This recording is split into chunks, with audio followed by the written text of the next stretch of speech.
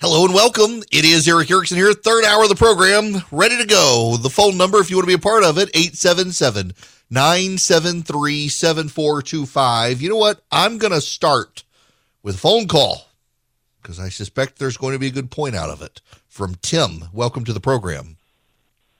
Hey, Eric. How are you, sir? I'm good. How are you? Good. I just listened to your show and everywhere you hear on Fox, on news, talking about the bipartisan bill for the infrastructure. Well, why aren't y'all talking about that Pelosi in the House blocked Trump for 2 years trying to pass it? I mean, this isn't something new. It's something that's been working on. Maybe a few different things, but, I mean, hell, they blocked the last president trying to pass the infrastructure bill.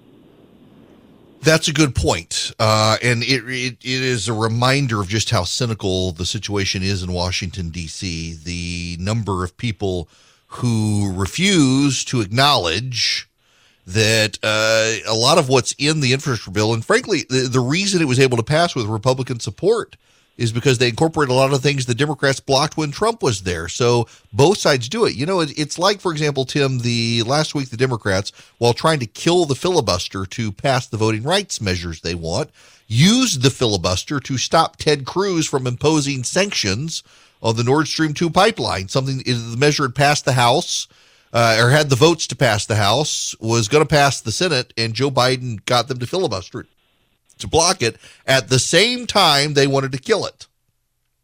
It's hypocrisy is a double standard, and it is one deployed often to ridicule Republicans while they give Democrats a pass on it. And you will note very few media outlets even noted that the Democrats used the filibuster to stop this. Jake Tapper at CNN, one of the few people at CNN to point out the hypocrisy there. Absolutely, utterly absurd that this is what we're left with as they accuse you of being a racist and anti-American if you oppose the voting rights measure. Now, they're headed to other dangerous ground as well. I assume you have heard of the Overton window. The Overton window is... well, it's a, philosophical, rhetorical tool where you repeatedly say extreme things to try to shift the supposed Overton window in your favor. The Overton window sets the boundaries of what is acceptable discourse in public. Things that get in the window and things that can't get through the window. And your goal as a partisan is to shift the Overton window in your direction. For years and years and years, and one of the great famous examples of this was Jesse Helms. Jesse Helms would stand on the floor of the United States Senate, and he was a senator from North Carolina. He hated the Russians, the Soviets. He wanted war on the Soviet Union. He wanted all-out war on the Soviet Union. They're the evil empire. We need to annihilate them.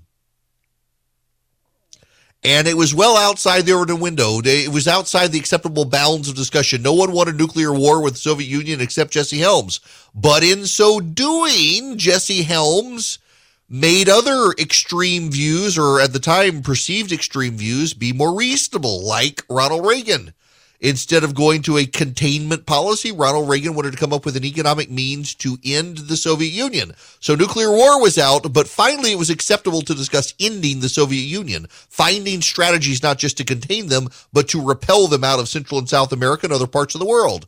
For the longest time, Democrats led by Jimmy Carter and others advocated a containment solution, a détente solution. We'll just let them spread everywhere, and we'll spread everywhere, and we'll contain each other. Reagan came about thanks to Jesse Helms advocating nuclear war. So look, we don't want nuclear war, but we do want to come up with ways to end their influence in the world and get them out of the Western Hemisphere. The Overton window shifts. Things that were not reasonable suddenly are. It was not reasonable 10 years ago to think about boys becoming girls and competing in girls' sports when they weren't very good on the boys' team. And now suddenly, if you don't like them doing it, you're a bigot. Do you know that guy who's on the swim team that everybody's been railing about? Said he's the Jackie Robinson of trans athletes. That's what he has said. He got beaten by a girl who's transitioning to become a boy from the Yale team. I just find that fascinatingly funny. Well, here's part of the Overton window. Joe Matthews. The San Francisco Chronicle, trying to shift the conversation where the Democrats have subtly been trying to shift it for some time. This is the opening sentence. If California is ever going to achieve true equity, the state must require parents to give away their children. Yeah, you heard me. I'll read it again. If California is ever going to achieve true equity, the state must require parents to give away their children. Today's Californians often hold up equity, the goal of a just society completely free from bias, as our greatest value. Governor Gavin Newsom makes decisions through an equity lens. Institutions from dance ensembles to tech companies have publicly pledged themselves to equity, but their promises are no match for the power of parents. Fathers and mothers with greater wealth and education are more likely to transfer these advantages to their children, compounding privilege over generations. As a result, children of less advantaged parents face an uphill struggle. Social mobility has stalled, and democracy has been corrupted. More Californians are abandoning the dream. A recent Public Policy Institute of California poll found declining belief in the notion that you can get ahead through hard work. My solution, making raising your own children illegal, is simple. And while we wait for the legislation to pass, we can act now. The poor and the rich should trade kids, and homeowners should swap children with their homeless neighbors. Now, I recognize that some naysayers will dismiss this a policy as ghastly, even totalitarian, but my proposal is quite modest, a fusion of traditional philosophy and today's most common political obsessions. In his Republic, Plato adopted Socrates' sage advice that children be possessed in common so that no parent will know his own offspring or any child his parent, in order to defeat nepotism and create citizens loyal not to their sons, but to society. Today, a policy of universal orphanhood aligns with powerful social trends that point to less interest in family. Californians are slower to marry and are having fewer children. Our birth rate is at an all-time low. My proposal also should be politically unifying, fitting hand in glove with the most cherished policies of progressives and Trumpians alike.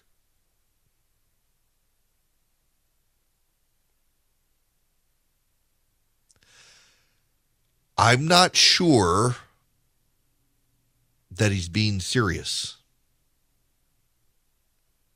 but I suspect he is. And there are others who have gone on to defend his position, believe it or not. He, however, is an outlier, as are they. But I would remind you all that in the 2012 Democratic Convention for the renomination of Barack Obama, that's the Democratic Convention where they booed the inclusion of God in the platform, they also voted on the phrase and put it in their video promotion that the state is the only institution to which we all belong. And it does take a village to raise children. You have MSNBC, including Joy Reid at MSNBC, has advocated the idea that parents just raise children on behalf of the state. You see where this is headed. Now, at the same time, and less noticed, the New York Times had a story about moms abandoning kids, and they wanted to repackage it as a good thing. Amanda Hess writing this. There are so many ways to do motherhood wrong, or so a mother is told. She can be overbearing or remote. She can smother or neglect. She can mother in such a specifically bad way that she is assigned a bad mom archetype. Stage mother, refrigerator mother, cool mom. She can hover like a helicopter mother or bully like a bulldozer mother. But the thing she cannot do, the thing that is so taboo it rivals actually murdering her offspring, is leave. The mother who abandons her children haunts our family narratives. She's made into a lurid tabloid figure, an exotic exception to the common deadbeat father. or she is sketched into the background of a plot, her absence lending a protagonist a propulsive origin story. This figure arouses our ridicule. Consider Meryl Streep's daffy American president in Don't Look Up, who forgets to save her son as she flees the apocalypse. Or our pity, see Parallel Mothers, where an actress has ditched her daughter for lousy television parts. But lately, The Vanishing Mother has provoked a fresh response. Respect. Respect. That's right. That's right. Suddenly respectful. You know, boys sometimes have mom issues, but it is well known that girls can have daddy issues. When a father abandons a family, all hell can break loose. I know a family of 5 kids, and the father died unexpectedly in a tragedy.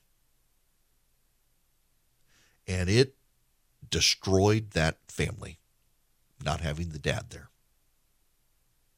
He was the glue that held the family together. It's more common for a man to abandon the family than a woman, but it can happen. And we should be repulsed by the idea that we're now finding respect for mothers who do it.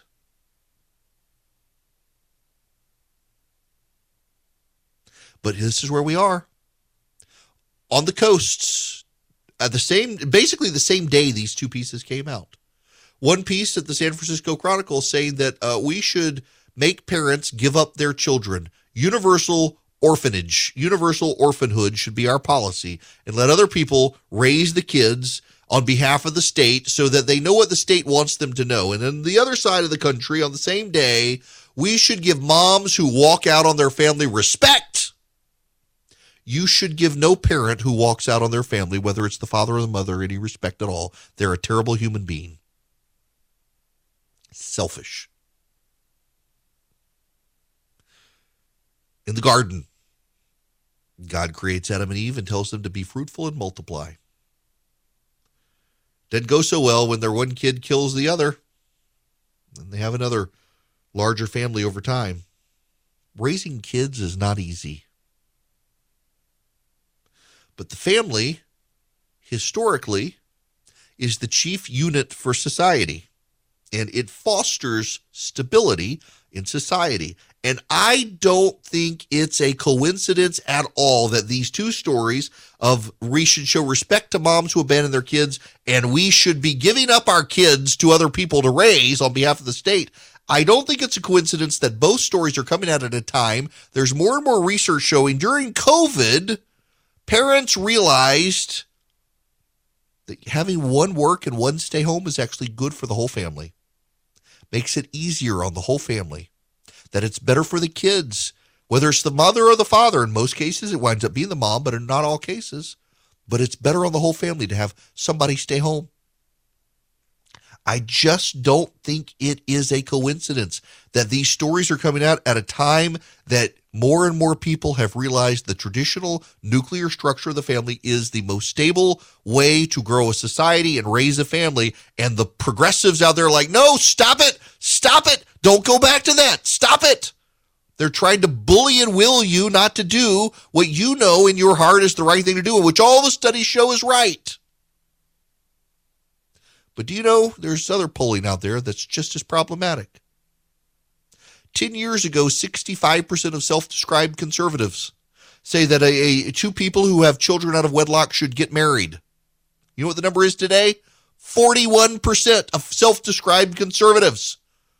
As I always say, know when you're in the minority, even when you're right. Those of us who recognize the best way to raise children and foster a productive, healthy society, we're in the minority. It doesn't help that you got major institutions on the coasts belittling and degrading family. Yet again, the war on family is real. And why? See, it's not COVID policy by which they wish to control you. It's the collapse of your family with society around you, government itself having to intervene to pick up the pieces. That's how they want to control us. They can't really control you when you have a well put together family of children and parents who trust each other and love each other. Only when they break that apart can others control you. And that is exactly what they want to do.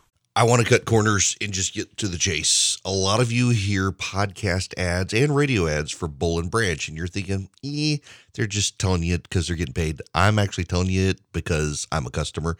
We actually have Bull and Branch sheets, and yes, they are an ad. Yes, this is an ad, but yes, I really am a customer. I only like to do ads for companies that I really like, and I love Bull and Branch. So does my wife. My wife actually heard the ads, and she wanted to try the sheets, and now they are the sheets in our house. Bull and Branch does not cut corners. They make super soft, wonderful sheets. They use the softest organic cotton they can find. They get better with every wash. They soften and soften and soften, and they only use 100% sustainable raw materials. They're the first fair trade certified manufacturer of linen. You can feel as good about your Bull and Branch sheets as they feel against your skin. They are so soft. They don't get too hot. They don't get too cold. They're just great, and every wash improves them. That, I'm telling you, is one of the coolest things about these sheets. It's like sleeping on a new bed every time you wash the sheets. It's great. Now, you can experience the best sheets you've ever felt at bullandbranch.com. Get 15% off your first set of sheets when you use the promo code ERIC at checkout. That's Bull and Branch, BOLLAND branch.com, promo code ERIC, ERICK. Phone number is 877-973-7425, 877-973-7425. You have probably heard by now, if you're online, if you're buzzing about it, if you've seen it, it's definitely hit the wires. Nina Totenberg of NPR is out with some pretty wild claims, including that Chief Justice John Roberts asked every member of the Supreme Court to wear masks at court because Sonia Sotomayor is not in good health and has very bad diabetes and was very concerned. And all of the justices wore masks except Neil Gorsuch, who sits next to Sonia Sotomayor. Consequently, Sonia Sotomayor had to stay home and be on the phone. That's Nina Totenberg's story. She's at National Public Radio. Nina Totenberg has always been a pretty progressive partisan and defender of the left on the courts, and is not, I don't think, telling the truth here. She may believe she's telling you the truth, but I actually know a number of people who are very well connected to the Supreme Court, highly connected to the Supreme Court, so connected to the Supreme Court, you might say they sit on the United States Supreme Court. They say it's not true. And yet she's running with it. She also claims that Sam Alito thought that he should be the Chief Justice and has had a beef with John Roberts ever since. This, by the way, is categorically not true. This is flat out not true. Nina Totenberg is stirring the pot against conservatives, and because she's Nina Totenberg at NPR, members of the press are taking her as gospel truth. By the way, random trivia, you know who Nina Totenberg is? Those of you in Georgia, have you ever heard of Amy Totenberg? Amy Totenberg is a federal judge appointed by Barack Obama. She has heard a lot of the major voting cases in Georgia. She's the one who heard all the cases about the electronic voting in Georgia. She's the one who let Stacey Abrams get her case settled with the state of Georgia and has given Stacey Abrams a few wins here and there in federal court on voting rights. Amy Totenberg is Nina Totenberg's sister. Yes, they're both progressives, both of the left. And Nina is using her position at NPR, where she's highly respected in the press corps, claims to have all sorts of sources. She's using it to smear Neil Gorsuch, and I am told highly reliably by highly placed sources at the Supreme Court that it's not true. But what does the left care when they can advance a story that slights the character of someone they dislike? So just be careful when you hear the story today that it doesn't appear to be true, but she's convinced it is. Now, when we come back, we have to talk about squirrels, the real kind of squirrels. Scientists are increasingly concerned about squirrels' white privilege, and I'm not making that up. Hi there, it's Eric Erickson here. Phone number, you want to call in, 877-97-ERIC, 877-973-7425. There is a serious danger lurking out in nature. It is one that could undermine and destabilize the planet. And thankfully, the New York Times is onto it. Animals, it has been discovered, have too much privilege, white privilege no less. Researchers say the human concepts of intergenerational wealth and inequality are useful in studying animal behavior. Ah, yes, here we go. Some North American red squirrels are born with a silver spoon in their mouths. They live in pine forests where the adults defend caches of food. Without a cache of their own, many baby squirrels won't survive the winter. But each year, some squirrel mothers abandon their territory, bequeathing all their food to one or more babies who stay behind. These young squirrels are much more likely to survive until the spring. Aha! Mother abandonment is a good thing!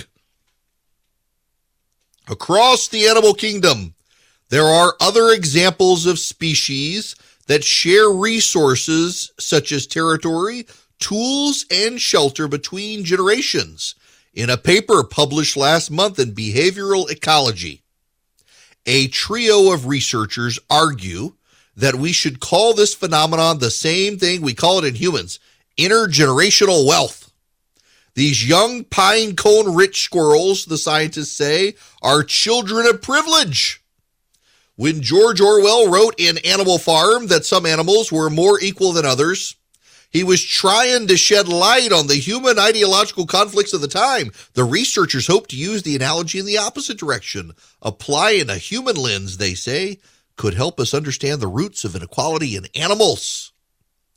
Jennifer Smith, a behavioral ecologist at Mills College in Oakland, California, said the idea for the paper arose early in the pandemic. In conversations, she and colleagues at the University of California, Los Angeles, Dr. Barbara Natterson Horowitz and Michael Alfaro had over, of course, Zoom calls. They saw how COVID-19 was highlighting health disparities and other inequalities around the world. The scientists began to wonder if they could learn more about inequality by studying it in animals. When we started looking for it, of course they found what they were looking for. Young red grouses are more likely to succeed in establishing their own territories when their fathers and other kin are nearby. Hyena daughters born to high-ranking mothers inherit their status and get dibs on fresh meat. Some chimpanzees and capuchin monkeys crack nuts using stone tools that their parents used. Animal wealth may be passed down to non-relatives too, as in paper wasps that take over shared nests or hermit crabs that seek better real estate. To study wealth transfers between animals, scientists can ask concrete questions. Does a lizard that lives with its parents survive longer? Does a monkey with access to larger nut-cracking rocks, ooh, that sounds painful, go on to have more children and grandchildren? Not with nut-cracking rocks, they don't.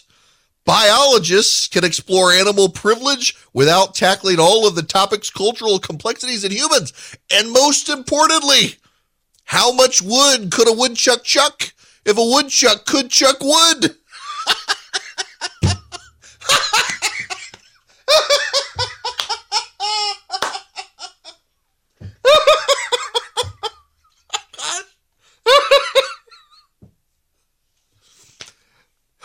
We're gonna have democratic socialists of the animal kingdom. They're gonna riot. The rat from Disney World, he's gonna get Minnie in protest. Oh my goodness gracious. Hang on, it gets better. Siobhan Madison, an evolutionary anthropologist at the University of New Mexico, who studies inequality in animal society, has also been thinking that combining the anthropology of privilege with animal biology has potential. Humans are animals, after all, she said. We are undoubtedly influenced by some of the same things that drive inequality in other animals. That doesn't mean animals can answer every question about inequality arising in humans. Humans are vastly more cooperative than most other species. Our cultural institutions can reinforce inequality, but they can also fight against it the way those animals can't. So wait just one damn minute. If we are all animals, and so all animals engage in inequality, why is it bad? If it's part of the animal kingdom and it's natural in nature, then is it really bad? I mean, if the squirrel does it, and the crab does it, and the chimpanzee does it, why shouldn't we do it? Why? Unless there's some moral code that applies to humans that doesn't apply to the seagull? What would it be? What would the moral code, where would it come from? If we are just animals and the animal kingdom has this inequality too, if parents help children with intergenerational wealth transfers of pine cones and rocks, and we do it too, and we're just animals, why is it wrong for people to do it? I mean, they think it's bad. It gives the hermit crab a competitive advantage against other hermit crabs. When hermit crab granddad wills his shell to hermit crab grandson. When the squirrel mom abandons the nest and leaves behind all the acorns for the baby. It's good, apparently. You see what I'm getting at here? They're subtly suggesting there's something more with humanity than with animals. They're finding the inequality. And what actually is it? Well, at a time that the left wants to tear down family institutions, it turns out that in animal societies, families matter there as well. And it's not so much accumulated wealth. It is the survival of the fittest. It is the survival of the family structure. It is the survival of stability. It is a natural phenomenon. Although Dr. Smith is primarily hoping that insights from animals can teach her more about inequality in animals, insights from humans can teach her more about inequality in animals, she does think the science could work in the opposite direction too. Some of the rules scientists discover in animals might apply to humans. She stresses, though, that finding inequality in nature isn't the same as justifying it. Her research could be misinterpreted as saying, well, it exists everywhere, so we can do nothing about it. Unlike other animals, we're able to understand the phenomenon and then explicitly act to choose how we use the knowledge to create social change. But why would we want to create that social change? What in us suggests that we have to be different from all the other animals in God's creation? They can't answer that question. They don't want to answer that question because it has to presume that there's a moral code. We're either just like the animals or we're not. And if we're not, why not? We're animals after all. They concede we're animals. And they concede that the behavior we engage in is the behavior the animal kingdom itself engages in. Parents providing for their kids. The wealth transfer of generations, the privilege of having a stay-at-home squirrel mom who then abandons the nest so you can get all of our acorns. The chimpanzee with the giant nut crushers has more families. Oh, the jokes write themselves, people. But isn't this an acknowledgement that we have a moral code that they don't? And if we do, who sets that moral code? Is it the mob? Is it God? Who is the great says who? Who gets to say this is bad? This is wrong. We should change. And is it bad? If everybody else does it in the animal kingdom, is it bad for us to do it? And in some contexts, no, it's really not. Providing for your family isn't a bad thing, but somehow these scientists think it is. Now, there's a larger issue here. I could spend a lot of time on this, but there's actually a bigger issue here. The politicization and philosophizing and the sociological exploration of the sciences. Boys, biologically, cannot become girls. Biologically, you have chromosomes, and they determine whether you are male or female. Now, there are some exceptions. There are some biological mutations where you have an intersex person. But by and large, if you have an X and an X, you're a girl, and if you have an X and a Y, you're a boy. Now, some have extra sets of chromosomes, and it can mess things up. You can have XXXY, XXXX, XYXX, and XYXY. And it causes issues, but we're talking about normal. And normal is XX and XY. And you're a boy or you're a girl. If you're a boy, you're an XY. If you're a girl, you're an XX. That is settled biological science. There's no dispute anywhere, except when people start dragging their politics and their philosophies in. I want to go back to the key paragraph from Jennifer Smith of Mills College in Oakland, California. When we started looking for inequality in animals, we found lots and lots of examples. When you started looking for what you presumed to exist, guess what? You found it. And you looked at it and interpreted it through a human progressive lens. I guarantee you all these people are on the left. And they interpreted it that way. So how can we trust them on the science of climate, on the science of transgenderism, on the science of anything that transcends, pervades, or connects with left-wing thought, when they're going to go through and look through their left-wing lens to decide there's a story out. It is unrelated and related all at the same time. Distrust in political, media, and business leaders sweeps the globe.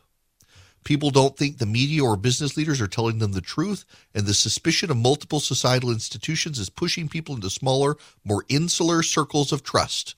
Government leaders and journalists are considered the least trustworthy societal leaders, according to Edelman's new 2022 Global Trust Barometer, a survey of 35,000 respondents across 28 countries.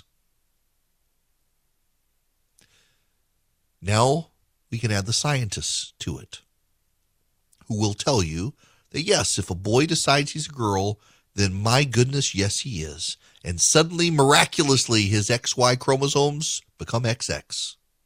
And he's no longer competitive. All the competitive advantages go away because he's made the choice to decide who his real self is. None of it makes any sense. It shouldn't make any sense to you. They're literally out there doing inequality and wealth transfer studies on squirrels and chimpanzees, because politics has infested so much. Worldview is a big thing. And the left has embraced intersectional crazy and now finds it in the animal kingdom. But this is the bottom line point you got to understand. If it is natural, if we find this sort of thing in the animal kingdom, then how can it be bad for human beings who they believe are animals to do exactly what all the animals do, unless there's a moral code that we live by that those animals don't live by? And if that's the case, where does that moral code come from? I can give you the answer. They can't. I can also recommend for you something. Patriot Mobile, a conservative Christian organization that wants to do business with you. They want to be your cell phone provider. Patriot Mobile, they are good people, and they give you discounts if you're an NRA member, if you are a veteran, a first responder, if you're a teacher. They give all sorts of discounts. If you got a large family, you need a lot of phone lines, they'll give you discounts for that too. They're great, and they use a portion of their profits to advance the conservative movement. And with my name, you get free activation. What you do is go to patriotmobile.com/Eric, patriotmobile.com/ERICK, or you could call them 972-PATRIOT, 972-PATRIOT. Tell them I sent you. You get free activation, and talk to them about the discounts. They have so many different discounts. They're good people, good company. They get great coverage. They use the same cell towers everybody else use, and they want you as a customer. And with you, they will fight for the conservative movement. 972-PATRIOT or patriotmobile.com/Eric. First Liberty Building and Loan nationwide. They can help your business grow. If you need loans for your business, we're talking large ones, 6 figures and up, 500,000 or more. You can call them, get their contact info at their website, firstlibertyga.com. Tell them I sent you. Just spend 10 minutes with them. See if they're a fit for you, you for them. Firstlibertyga.com is their website, firstlibertyga.com. Really good people. Y'all, a buddy of mine actually sent me a note during commercial break on this flippant animal stuff, and it's flippant, but they're serious. But isn't it notable, he said, in even the animal kingdom, that the animals that get a leg up live cooperating in a family structure? It's reflected with us as well. At a time the New York Times is encouraging, or it's saying moms who abandon their kids should get respect. And the San Francisco Chronicle is saying that you should give up your kids to the state. That it's actually the kids who do best are the ones who have a mother and a father.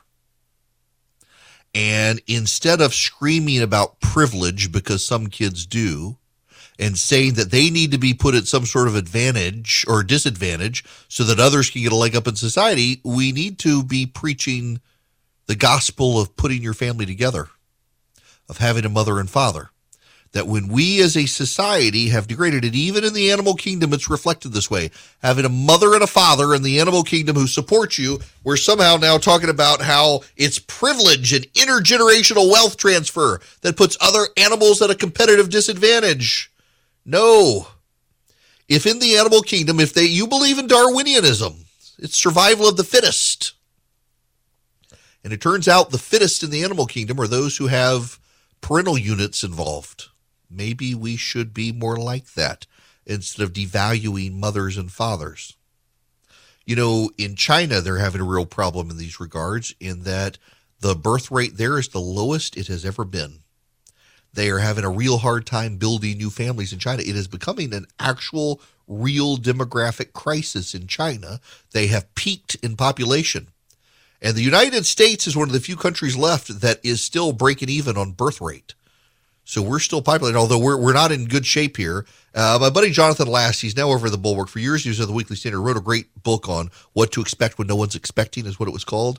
The population crisis around the world, as people stop having babies, it becomes an irreversible trend in every country it's happened.